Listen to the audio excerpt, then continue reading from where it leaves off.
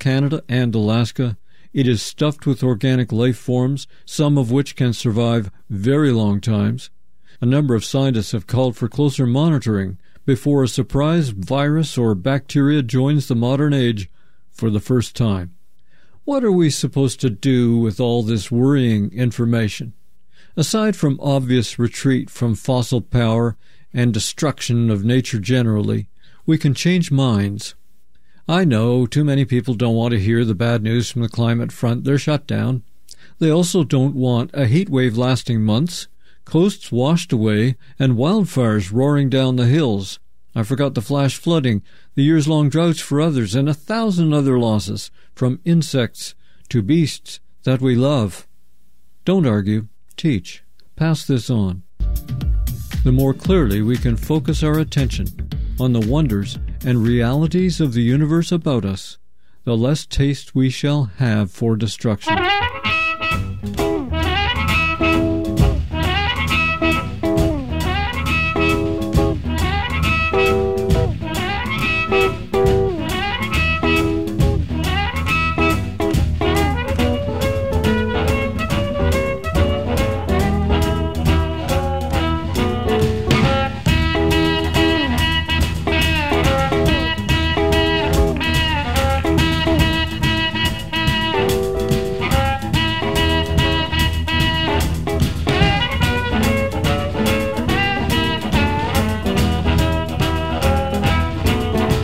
Listening to KBOO Portland on 90.7 FM and streaming online at kboo.fm. KBOO Community Radio holds open meetings concerning the operations and programmings of KBOO in accordance with requirements of the Communications Act of 1934 and certification requirements of the Corporation for Public Broadcasting. Information about KBOO Community Radio's open meeting policy is available on our website kboo.fm. Due to the temporary closure of in-station activity at KBOO, meetings will be conducted online via public video conferencing unless otherwise noted. A public link and phone number to attend the meetings are available on our website. The Governance and Policy Committee meets quarterly on the third Tuesday of March, June, September, and December at 6 p.m. Please visit our website at kboo.fm to verify that a meeting is being held. KBOO Community Radio is listener-sponsored. That's right. 80% of our funding comes from donations from listeners just like you. You can always make a donation to help keep KBOO independent and non-commercial at kboo.fm/give. Right now, during our end-of-year drive, is the perfect time to contribute.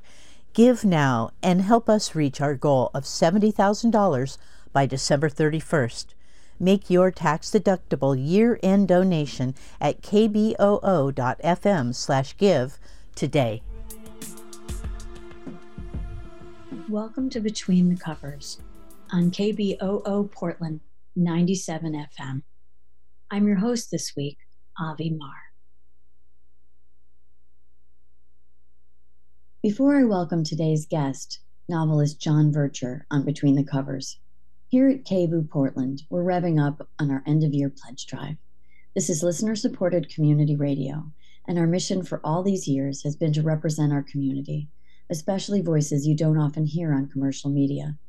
Here at Between the Covers, that's part of my goal, to offer in-depth interviews about writing and stories from voices that need to be heard, which is what makes us one of the most diverse radio stations in the country, for music, public affairs, news, talk, radio theater, all programmed by a wide variety of folks in our community. So now is the perfect time, if you have the means, to show your support for KBOO, for community radio, and for independent media by becoming a member or renewing your membership. We rely on support from listeners like you. Just go to kboo.fm and click on the big donate button, or send us a little love in the mail. Our address is 20 Southeast 8th Avenue in Portland, 97214. Anything helps.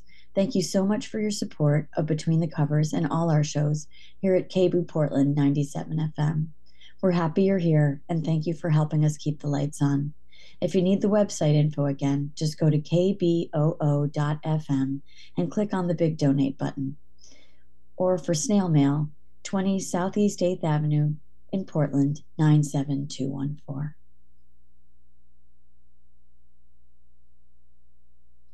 Novelist and essayist John Vercher is the author of two novels, 3/5 and After the Lights Go Out.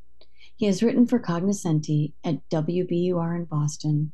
His essays on race, identity, and parenting have been featured on NPR. His nonfiction work has also appeared in Entropy, Crime Reads, Booklist, and LitHub.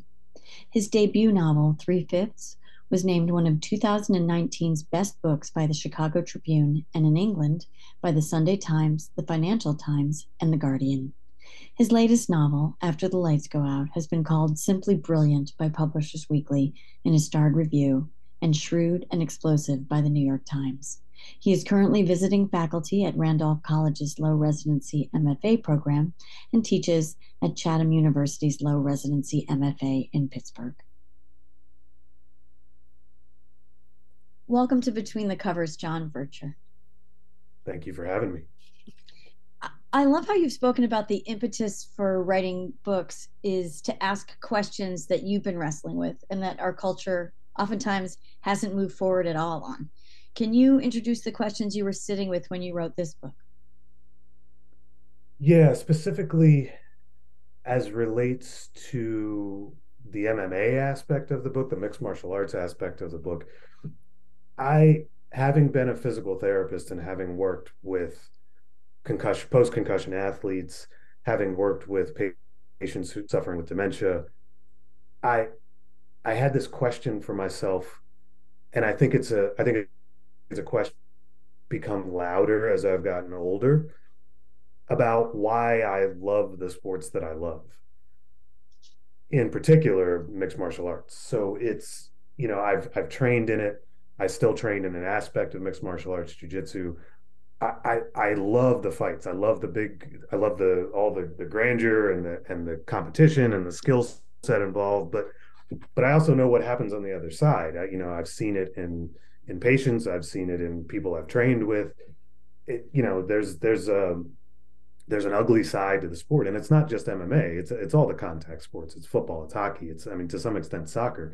Concussions are just a huge part of the game, and there's this question about why are we so attracted to violent sports, and even fake violence, right? In movies and professional wrestling and things like that, where it's scripted or people are simulating violence. It's still something that draws us and draws me. And there's a part of me that's like, why am I okay with that? Or why are we okay with that? And I still don't have an answer, I still watch the fights. I still enjoy them.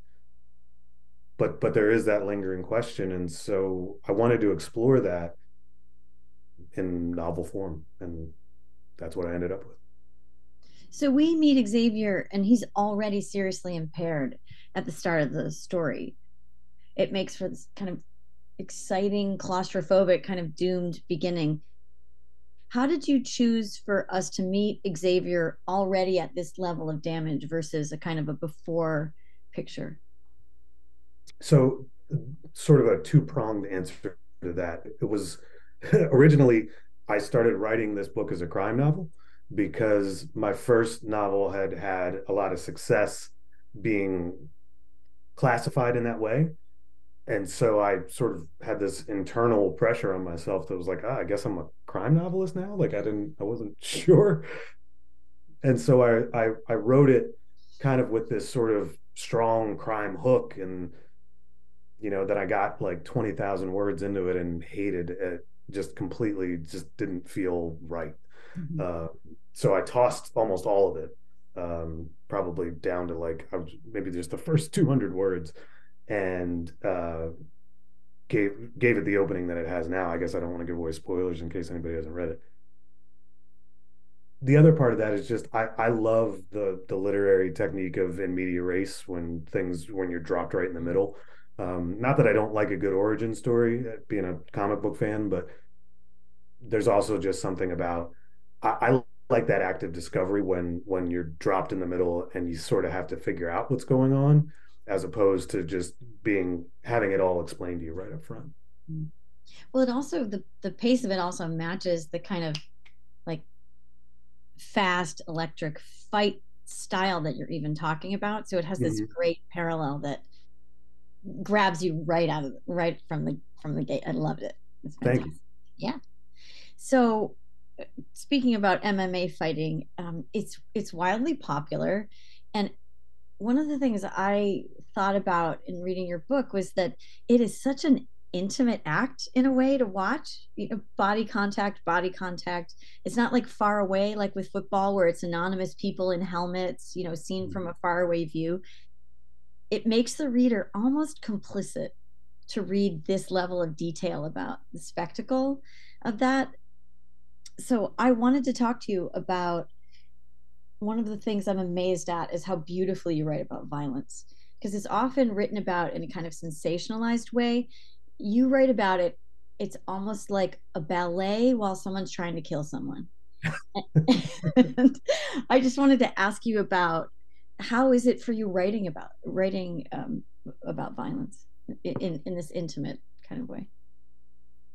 I think part of that, I don't think I would have been able to have done that had I not participated in the sport to some extent. And I wouldn't have written this book had I not participated in it to some extent. I felt I tend to write what I want to read, and what I like to read are stories that feel lived in, where it just feels so authentic that you're like, there's no way this couldn't have happened to the author, even if it's complete fiction. I'm not that imaginative, so I have to take life experience and throw it in there. But I have a great deal of respect for the sport, violence aside. If like, I kind of compartmentalize it a little bit, but it involves such a high level of skill and such a level of strategy, and there's the cliche about the jujitsu, which is the ground part of the MMA fighting game, that it's human chess, and it really is. There's a lot of strategy, there's a lot of thinking a few moves ahead, and so it's I wanted to in some way express that admiration for the sport while not shying away from the fact that it still involves head trauma and limbs breaking and all of that kind of stuff. Because while I wanted to celebrate it, I also wanted to be realistic about it and not make it this overly beautiful thing. Like, I didn't want to be too balletic with it, and I didn't want to be too poetic with it, because there is a cost for all of this stuff. So I'm not sure if that answers the question, but that's kind of that's sort of what I'm doing. Well, you said that you did some MMA fighting. Did anything surprise you about what went on in your mind when you were in a fight like that you wanted to capture onto the page? I don't think anything surprised me other than I've only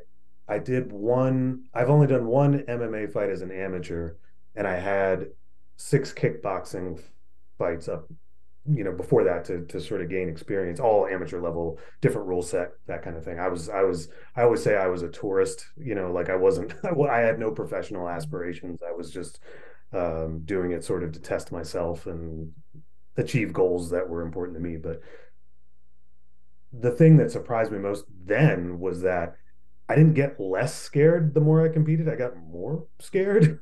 Like each time was just as terrifying an event, if not more so. Every time before I stepped in there, I'm like, why am I doing this? Like, this is so dumb. I'm terrified. And then the minute it was over, I was like, man, I can't wait to do that again. And so that all of that was very surprising. The fact that the fear never went away, and that it was immediately gone after it was over, and was ready to start that cycle all over again. That's really interesting to hear, because one of my other questions was about another fantastic thing about the novel, which was a surprise to me because it's a world I haven't experienced, was the difference between this kind of tough guy posturing, and these are like some of the toughest dudes in the world, and straight up, most of the emotional range around being in those fights was, for Xavier, was complete terror, was completely making himself keep moving forward while he was terrified. And I'm not sure why that surprised me in some way, but you capture that internal experience so well in this book. How do you view that kind of, because in a way I thought there was something about masculinity in that altogether, about is there something that's in your discussion about this is what it actually feels like? Yeah, I think I think you really hit it on the head that this was also sort of an exploration of masculinity and maybe trying to poke holes in sort of the toxicity of it, in the sense that bravery is often attributed to fearlessness, and what real bravery is acting in the face of fear. It's not that you're not afraid, it's that you go forward anyway.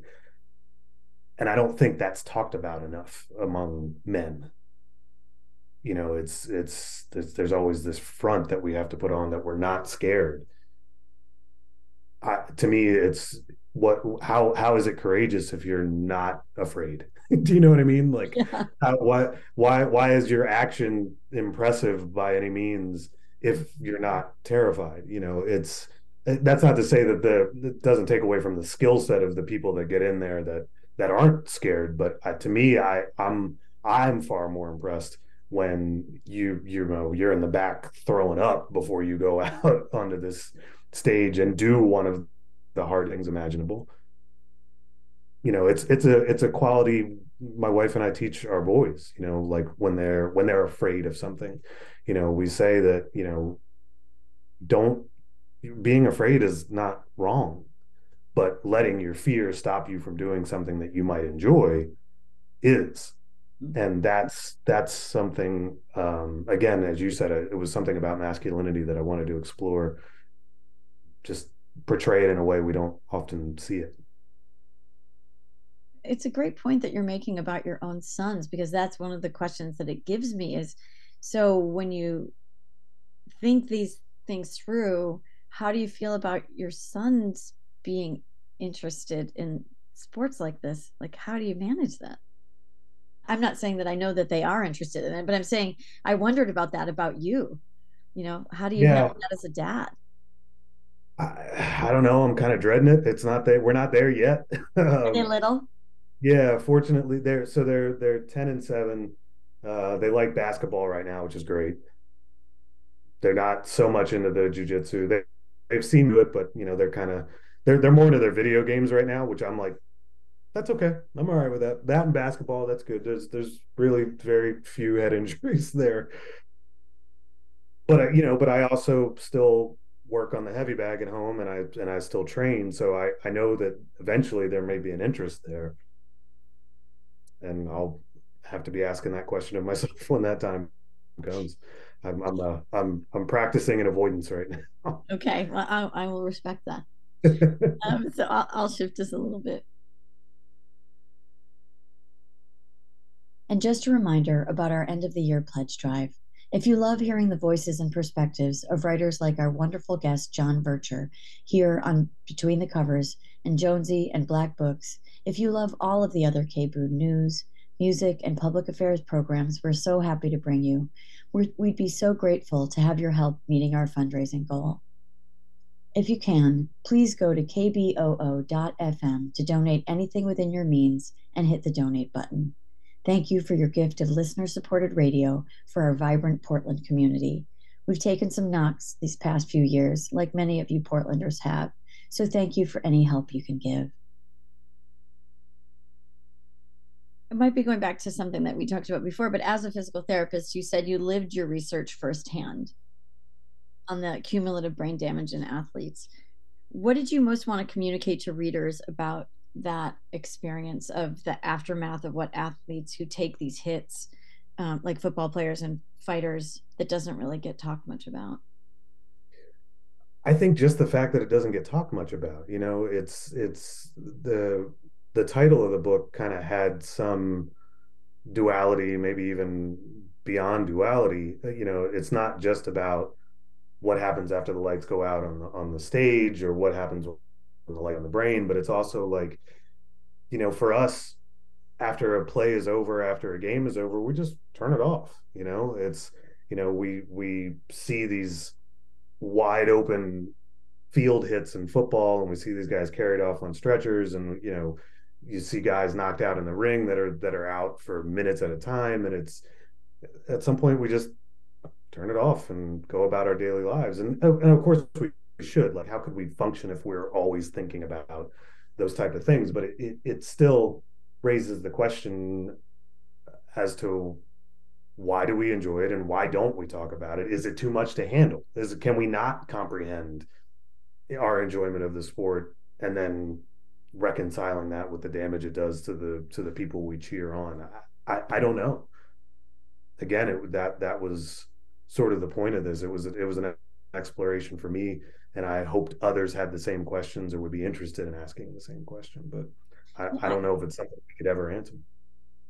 I think it is a pretty disturbing kind of psychological question about, I mean, the word that comes up for me is exploitation, about where we watch someone of extraordinary ability and enjoy that, and then we say no thank you to the actual cost right in front of you. Like you're saying, someone's carried off on a stretcher, or you've just watched someone's brain get injured when they're right. Not.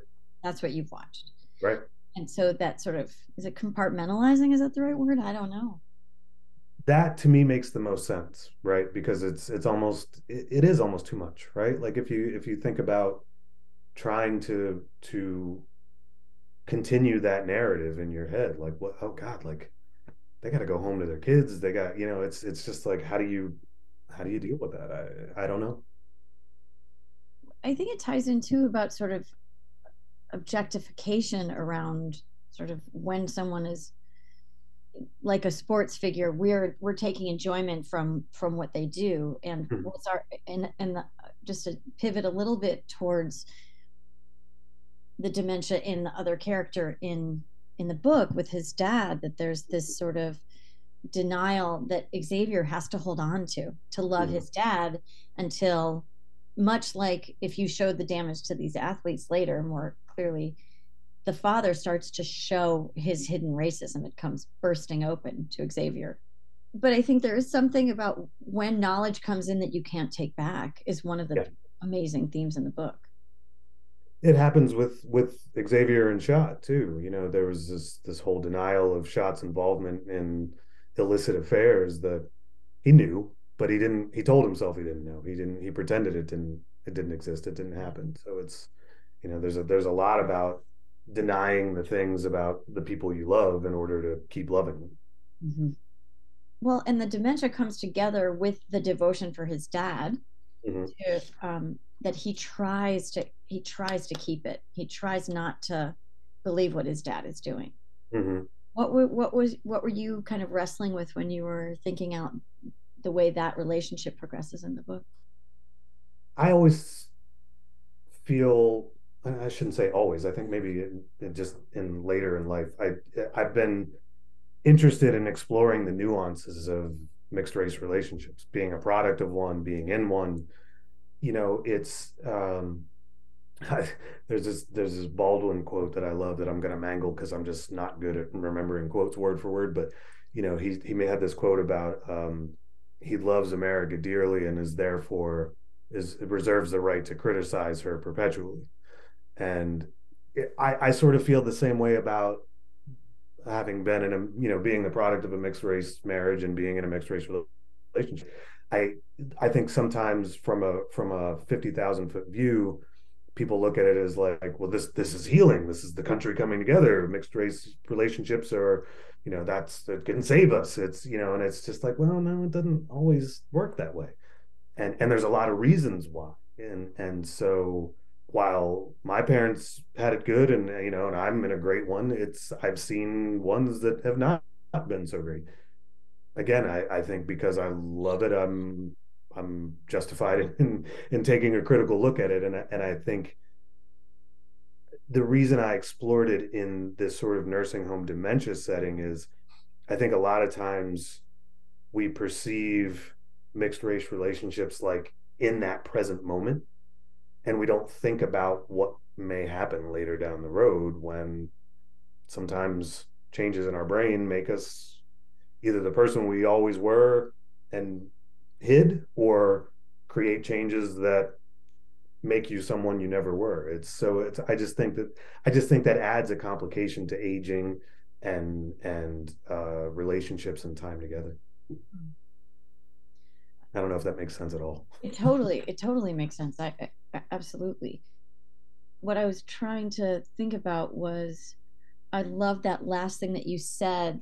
That was one of my other questions about, because one of the craft choices you make, which I adore, which every other people have adored, is using a separated out other voice, right? For Xavier, that has its own thoughts that sound almost like a different person. And before I ask the question, could I ask you to read a bit from one of those chapters of? Sure. Just so we can get a flavor. Right. You know what I don't get? When people get all up in arms about violence, especially in the cage. Oh, it's so barbaric. Oh, it's human cockfighting. Oh, it's just a blood sport for knuckle draggers and Neanderthals. Please. Why is everyone out here denying their true nature? Because let me tell you, your boy Clay, he called it right. Lawrence deserved everything you gave him. Talking all that yang about how he's blacker than you. You just gave him what he was asking for, and you did that because for once, you stopped denying your true nature. Hell, everybody's got that animal in them. How many times you've been caught in a traffic jam because everybody's slowing down, damn near twisting their heads off to see how bad somebody got messed up in an accident? They ain't looking to make sure everybody is okay. They want to see heads through windshields, somebody dead on the asphalt. They want to see something that better be worth making them late to work. They want to see gore. They want to feel that rush. I'm saying nobody watches football to see some boring ass back and forth tactical game. And if they say that, they're lying to you, to themselves. They want to see wide receivers in the open field, up in the air, backs turned, get flipped upside down and land on their head, turning their spine into a jack-in-the-box. They want to see those nasty hits when dudes' helmets fly off. They watch with bated breath when the game stops because he isn't moving on the field. And you can't tell me they aren't just a little disappointed when he stands up and walks it off. If that applause they give when he can stand on his own isn't the most half-hearted applause you ever heard, then I don't know what is. See, violence is in our nature, homeboy. Violence builds empires. Violence destroys tyranny. Violence is the only way forward, and it's in our DNA. It's damn sure in yours. But somewhere along the way, we started telling ourselves it wasn't cool, that we couldn't just pick up a club anymore and crush somebody's skull if they were in our way. So we created all these rules that moved our violence to the ring, the mats, the cage, the field, the ice. And then we created rules, turned it into sport, turned our primal urges into a desire for the most yards, the most points, the most wins in the season, the belt, the trophy. But people cheer loudest at a hockey game when fights break out. People lose their damn minds when a race car flips end over end at 200 miles per hour. People tell themselves they shouldn't get out of the car at the light after someone cut them off in traffic, to pull them out of their car by their hair and bash their head off the hood until their teeth scatter, because it's just so wrong. But they want to. Oh boy, they all want to visit some violence on that fool. That urge to destroy just claws at them from inside their chest.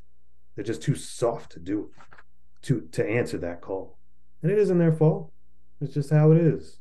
It's what we turned all this into. Oof.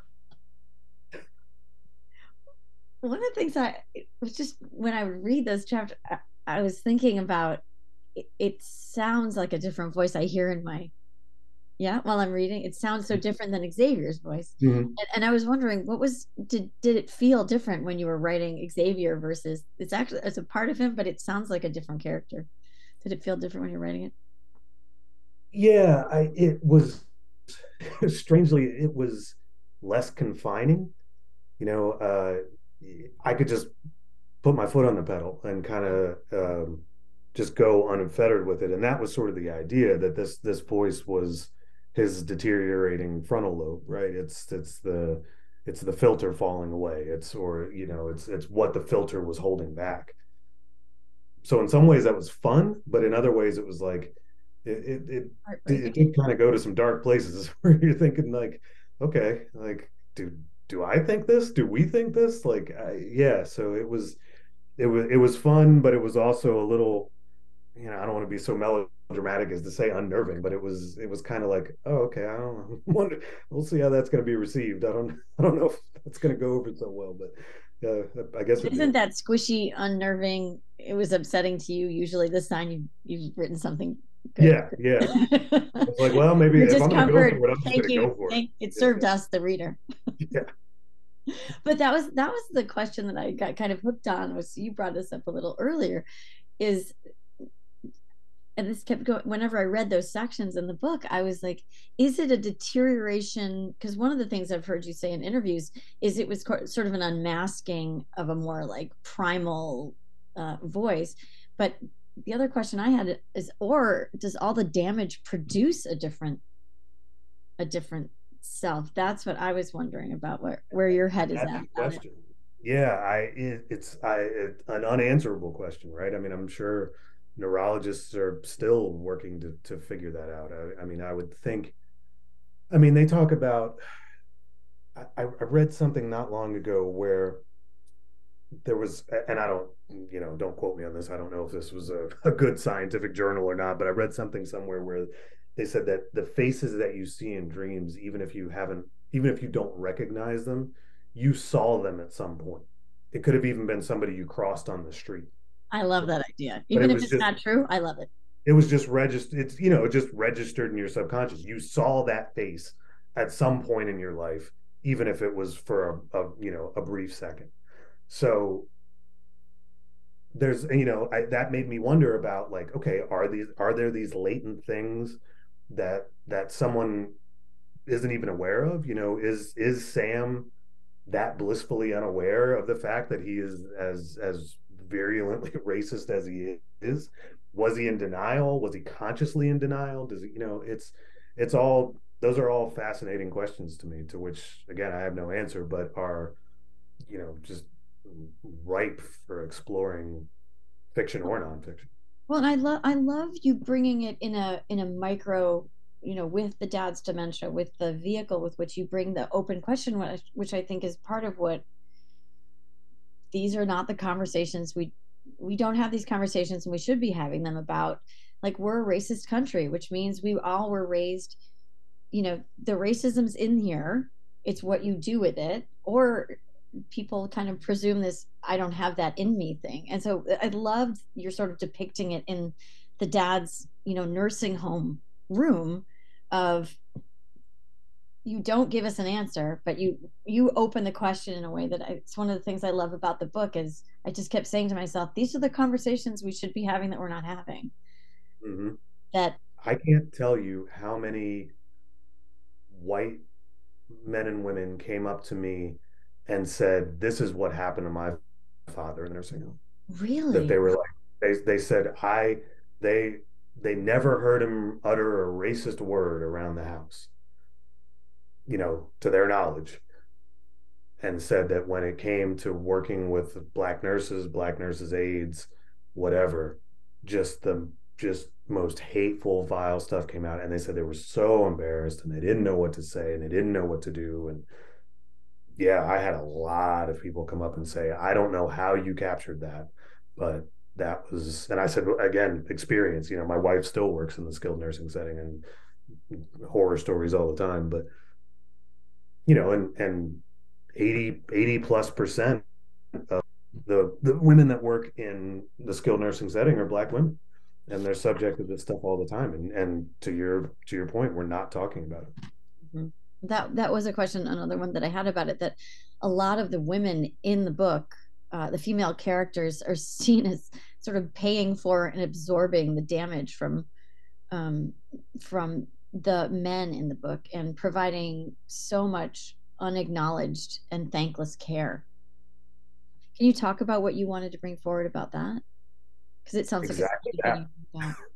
I mean, you nailed it. That's exactly what I wanted to bring forward, was that this environment of abuse, but instead of reciprocating that abuse, turning around and giving thankless and seemingly bottomless love. Yeah, I don't, again, I don't think it's talked about or appreciated, and particularly in the healthcare community. I mean, those sections of the book were kind of my love letter that community of caregivers, because it's necessary. Mm-hmm. Can we pivot a little bit to another female character in the book? Sure. Mom. Is one of the things that was really striking to me about the kind of narrative arc of the two of them was how Xavier's devotion to his dad kind of helped his memory stay warped about his mom and seeing her as betraying. Mm-hmm. Thoughts about what choices his mom had as you were thinking about her as a character? Yeah, the thing that was important to me was that I didn't want any character, no matter how much affection I felt towards them as I was creating them, I didn't want any of them to be perfect, right? You know, that no one should be without flaw in this. And to me, her flaw was being pushed away enough to walk out on him, and not having the ability to step away from that and say that was the wrong move, and just watching that rift continue to grow, as opposed to, he's a kid, he doesn't know what he's doing, I need to be the mother, I need to be step up and do this. That said, I didn't want there to be unnecessary drama at their reunion, that there needed to be a recognition on her behalf that she was not faultless per se, even though, I mean, why she left wasn't her fault. How she left was the misjudgment of a young mother. And as an older mother, she's realized that mistake, but too much time had passed that she felt Xavier had to come to that realization on his own as well. And so that was sort of the reasoning for creating her in the way I did. Mm-hmm. But it also struck me that it was the kind of exchange Xavier had to make to keep the knowledge about his father's actions and his words and what drove his mother away out of his consciousness, to stay true to his dad. Absolutely. Yeah. I mean, Xavier does a lot of compartmentalizing, and not just about his dad. I mean, he does it about Schott, and he does it about himself. Yeah. I mean, Xavier is not he's not without fault in a lot of ways, even though he's the protagonist and he's got some bad things happening to him, he's also done his dirt as well. Mm-hmm. Can we talk about Schott a little bit? Oh yeah. Favorite. That was one of the relationships I was most obsessed with. Just watching my own mind say good guy, bad guy, exploiting, taking advantage, loves him, doesn't love him, just went back and forth and back and forth. And I was reading through it thinking, what does John want me to think about it was back to masculinity and back to male friendship and back to, do we take advantage of each other? Do we love each other? Do we both? And I know I've heard you in interviews talk about, you are very careful, like what you just said about his mom, like there's no idealization here. Mm-hmm. Let's all be a little dirty and human. Yep. So I wanted to ask you about that particular, because that's the main friendship that's shown, and it seems tricky. Tricky is the best word for it. Yeah. I mean, it's really encouraging and validating to hear that you were having those concerns about him, because he's supposed to be concerning in that way. I mean, I think the one thing I always want people to come away with is Schott loves his cousin. There's no two ways about it. Like, he loves Xavier. But as to your point, does he love him, and does he also exploit him? Yeah. I think one of the things that I like to explore in any characters, and why I like writing flawed characters that are, as you said, dirty and human, is because I think we have this tendency as people to make everything binary, right? It's got to be, not only just are you a man or are you a woman, but it's also, can I love somebody and exploit them at the same time? Can I be his his manager and looking out for his best interests, but also looking out for mine. Like those things coexist in people all the time, but yet we have this, we got to classify it, right? Like, well, Shot can't be doing that if he can't be exploiting him if he loves him. No, yeah, he can. Can a racist father be loving of his mixed race son? It happens in at least in this fictional world that I've created, and I'm pretty sure it probably happens in the real world too. So it's, yeah, that's why characters like Shot are fun to write. Actually, I actually think the messier the better because it feels more natural. I think when you're friends that long, you tend to become more and more honest. And that was the fun part of writing Shot, is Shot's kind of a truth teller, right? Like, maybe not necessarily about himself, but he'll tell you the truth about yourself, whether you want to hear it or not. Sometimes I feel like we need people like that in our lives, maybe not always, but not ones like Shot who will also, take advantage of certain things, but somebody had to call out Xavier on his lies or his compartmentalization, whatever you want to call it. I want to say but I know we're on radio, so but that's what Shot was there to do. And I think that kind of honesty usually only comes with a lifetime of friendship, like you said. Did you know how you wanted the book to end? On what note? Because I was thinking about Shot and where things go, and we're not going to do any spoilers. But did you know from the beginning? Yeah.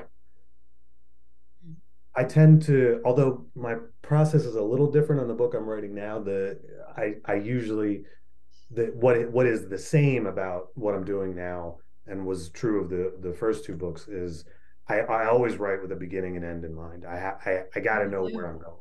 Yeah, I'm the middle can be a little fuzzy, but I got to know where it ends. And to me, considering the subject matter and knowing what I know about the science of this and what the end result has been for people who have suffered with this, to me, it couldn't end any other way. Like, it has to, if I'm going to do it justice, it can't be about riding off into the sunset.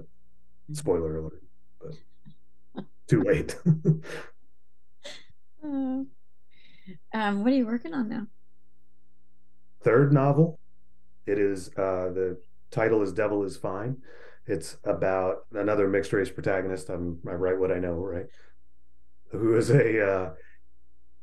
has recently lost a child and has then found out he's inherited land in a Northeast beach community that it turns out to have been a plantation, and that there are bodies on this plantation that may or may not be haunting him. It's another sort of mental health exploration, but also about nihilism and religion, and so just delving into more lighthearted stuff. Well, and expanding, now you can do ghost stories too. Yeah, I'm aiming for that. Is it a ghost story? Is it not a ghost story space?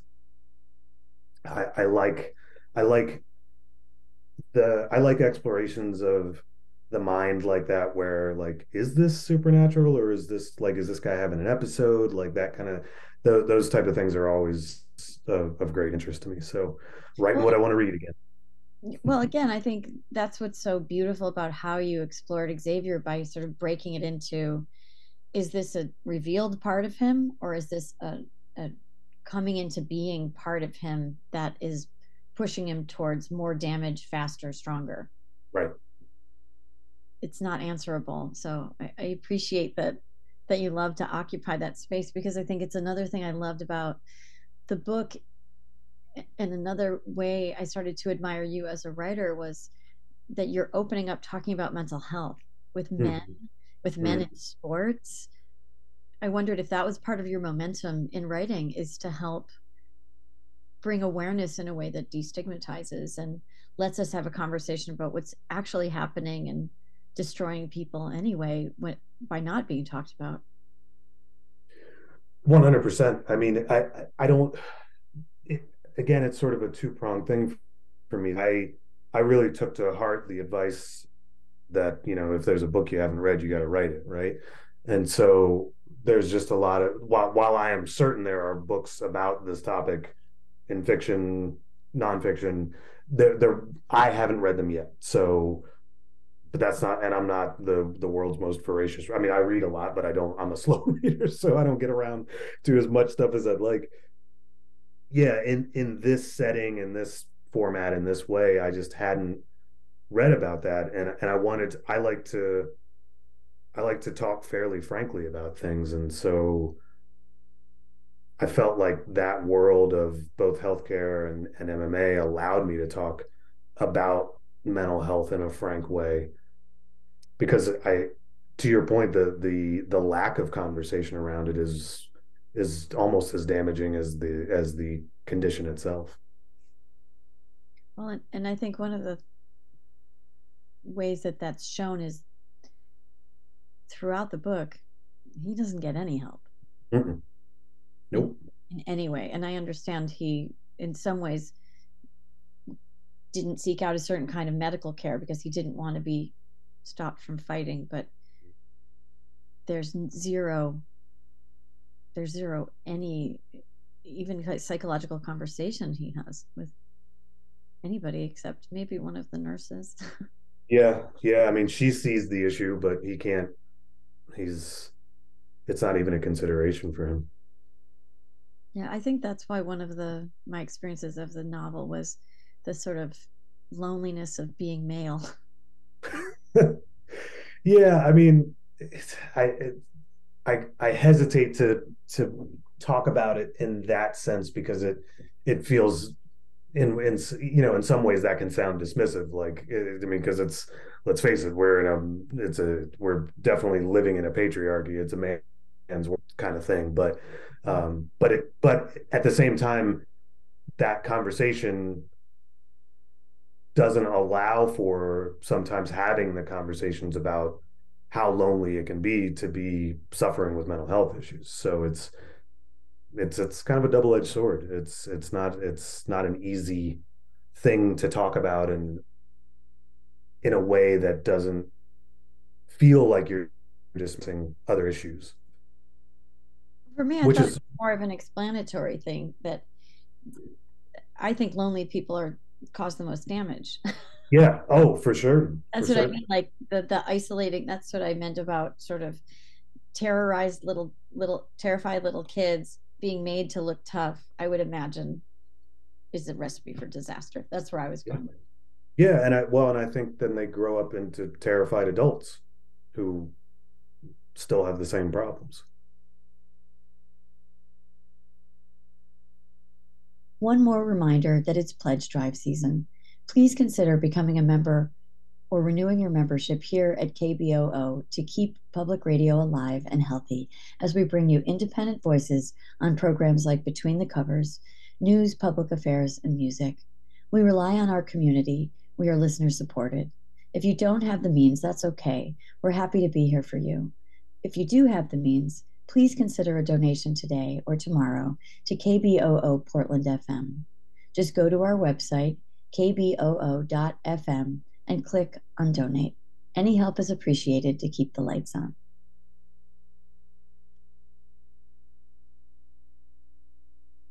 So speaking of terrified adults, I'm hoping that you can read another section that that I think, not to over explain it in the beginning, but exemplifies what one particular type of terrified man, how he treats Xavier. That was a great segue. Do you want to set up any context here, or just dive in? You can do a little sentence of the intro of what scene we're reading. So Xavier has just had sort of a rage incident in his father's kitchen. The home, his father's home, is something he's trying to get ready to sell, since his father's in the nursing home. So he's been living there, and he's got a neighbor who is not a fan of a black man in his neighborhood. particularly next door. And so after this incident, this rage incident, was all the excuse his neighbor needed to call the police. And so now Xavier is dealing with them in his driveway. So we're talking, the first person speaking here is a police officer. His last name is Wilson. Why don't you settle down, son, and show me that identification, Wilson said. Son? Xavier turned back and saw Wilson gesture with one hand while the other stayed by the gun side of his belt. Xavier put his hands in his pockets and Wilson's hand moved to hover over his gun. He knew he should be afraid, but all he felt was anger, and he couldn't change the channel. Like I said, I don't have my wallet on me. It's inside. Well, why don't the three of us step inside and you can show me? No, I'm not going to do that. Sir, are you refusing us entry into the home? First it's son, and now it's sir? Xavier took his hands out of his pockets and Wilson's gun hand twitched. Xavier slowed his movement, then held his hands up and wiggled his fingers before crossing his arms over his stomach. That's exactly what I'm doing. You're here pressing me for ID, assuming I don't live here, and you asked me my name. Okay, so what is your name? The younger partner asked from behind Wilson. Xavier Wallace. This is my father. I knew it, the second officer said, whipping off his shades. I knew that face. Wilson, you know who this is? Wilson kept his stance and eyed Xavier, unmoved by his partner's sudden enthusiasm. Who? The young officer clapped his hands. Man, this is the Scarecrow. Who? Xavier Scarecrow Wallace. This is a pro MMA fighter. Never heard of him. What? Man, he fights in the show. That right? That's the big time, isn't it? You a big timer, Xavier? Not lately, no. Yeah, I mean, he's not a household name or anything, the younger partner said. Xavier jerked his chin back. The officer saw Xavier's body language and turned sheepish. No disrespect intended, Mr. Wallace. Wilson here's a casual. I'm more of a hardcore fan. That suspension should be up soon, right? Xavier and Wilson continued their stare down. Today, actually.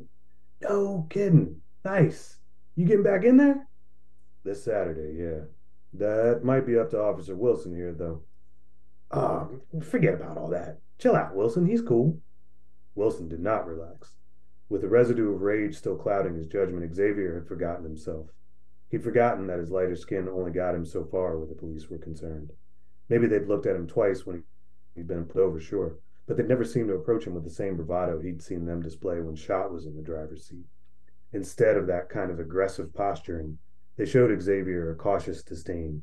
It was a privilege he was well aware of, but now he'd taken it too far. I love the tension in the scene, and to me, it really speaks to what we're talking about. This opposition where this one guy's worshiping him, right? The worshipped athlete, and the other guys. To me, the cop is scared. Mm-hmm. Yeah. And Xavier is rightly offended, but he's trying to hold himself back at the same time. And I thought it was a really interesting scene I wanted to ask you about, because you write the piece about the lightness of his skin had granted him a different reaction from the police. I just wanted to ask you about that. Yeah, I mean, I think it's, while it's certainly addressed, I don't think it's addressed a lot about how, being mixed race, when you're lighter skinned, there is a privilege to that. There is this adjacency to whiteness, I think, that keeps you safer than if you are a dark skinned black man or woman.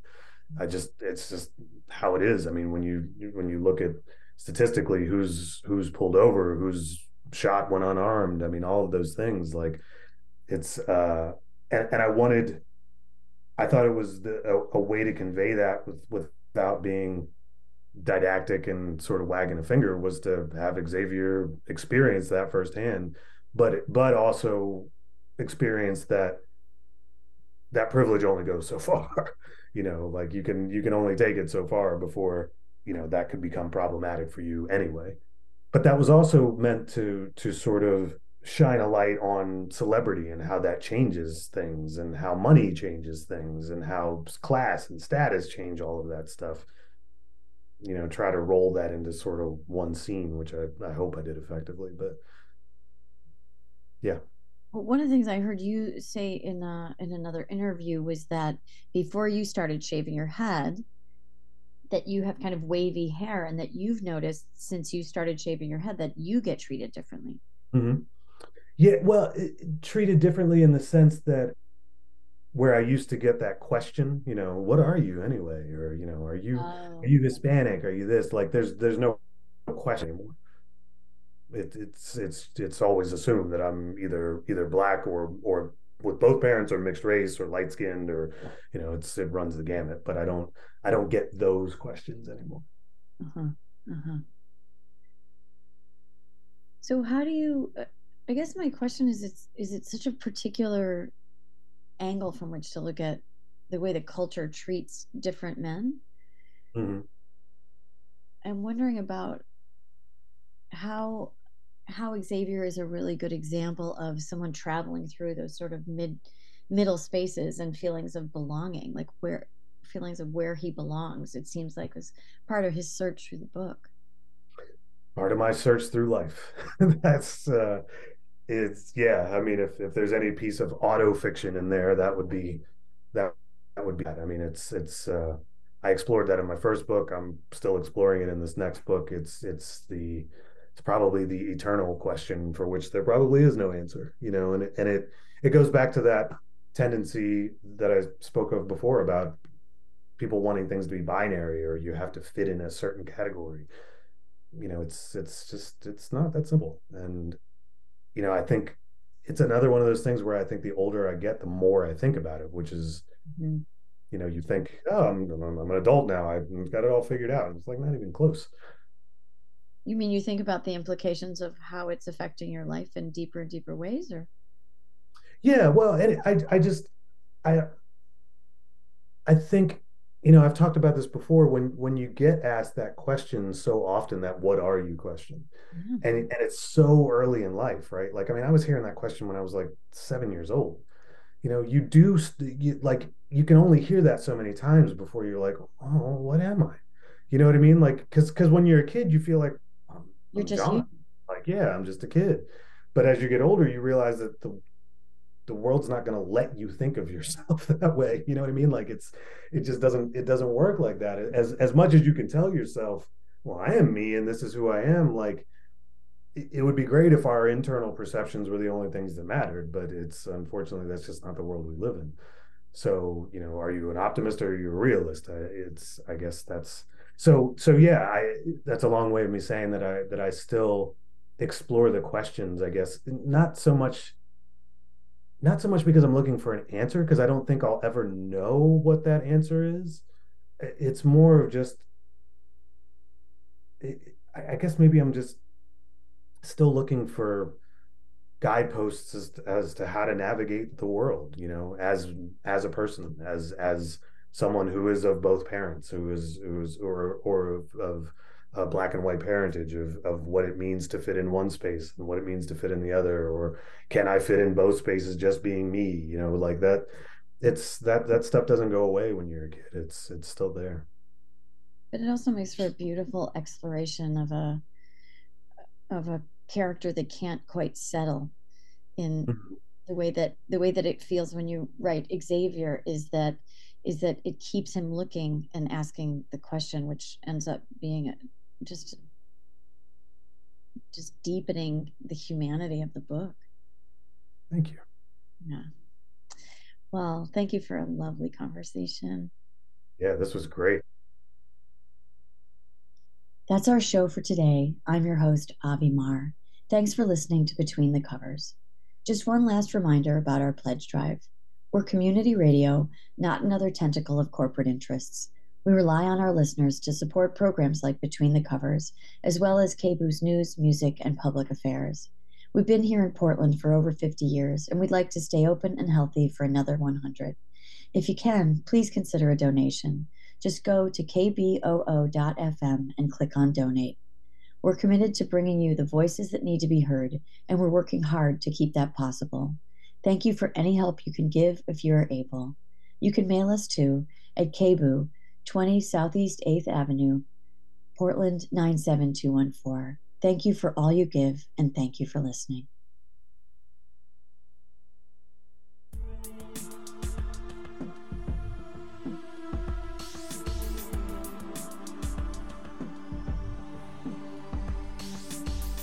Thanks for listening to this week's Between the Covers with me, your host, Avi Mar, with musical help from John Bechtel.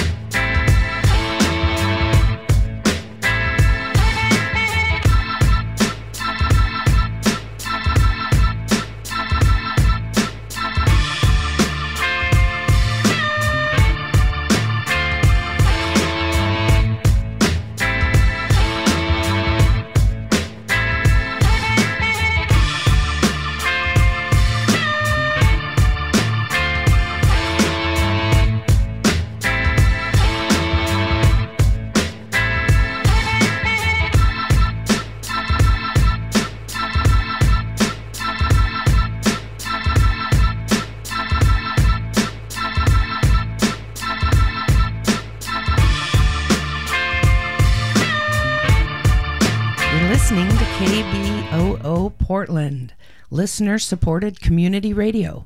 Stay tuned for Shocks of Sheba, up next after these headlines. Bienvenidos a un breve informativo en su estación comunitaria KBOO 90.7 FM.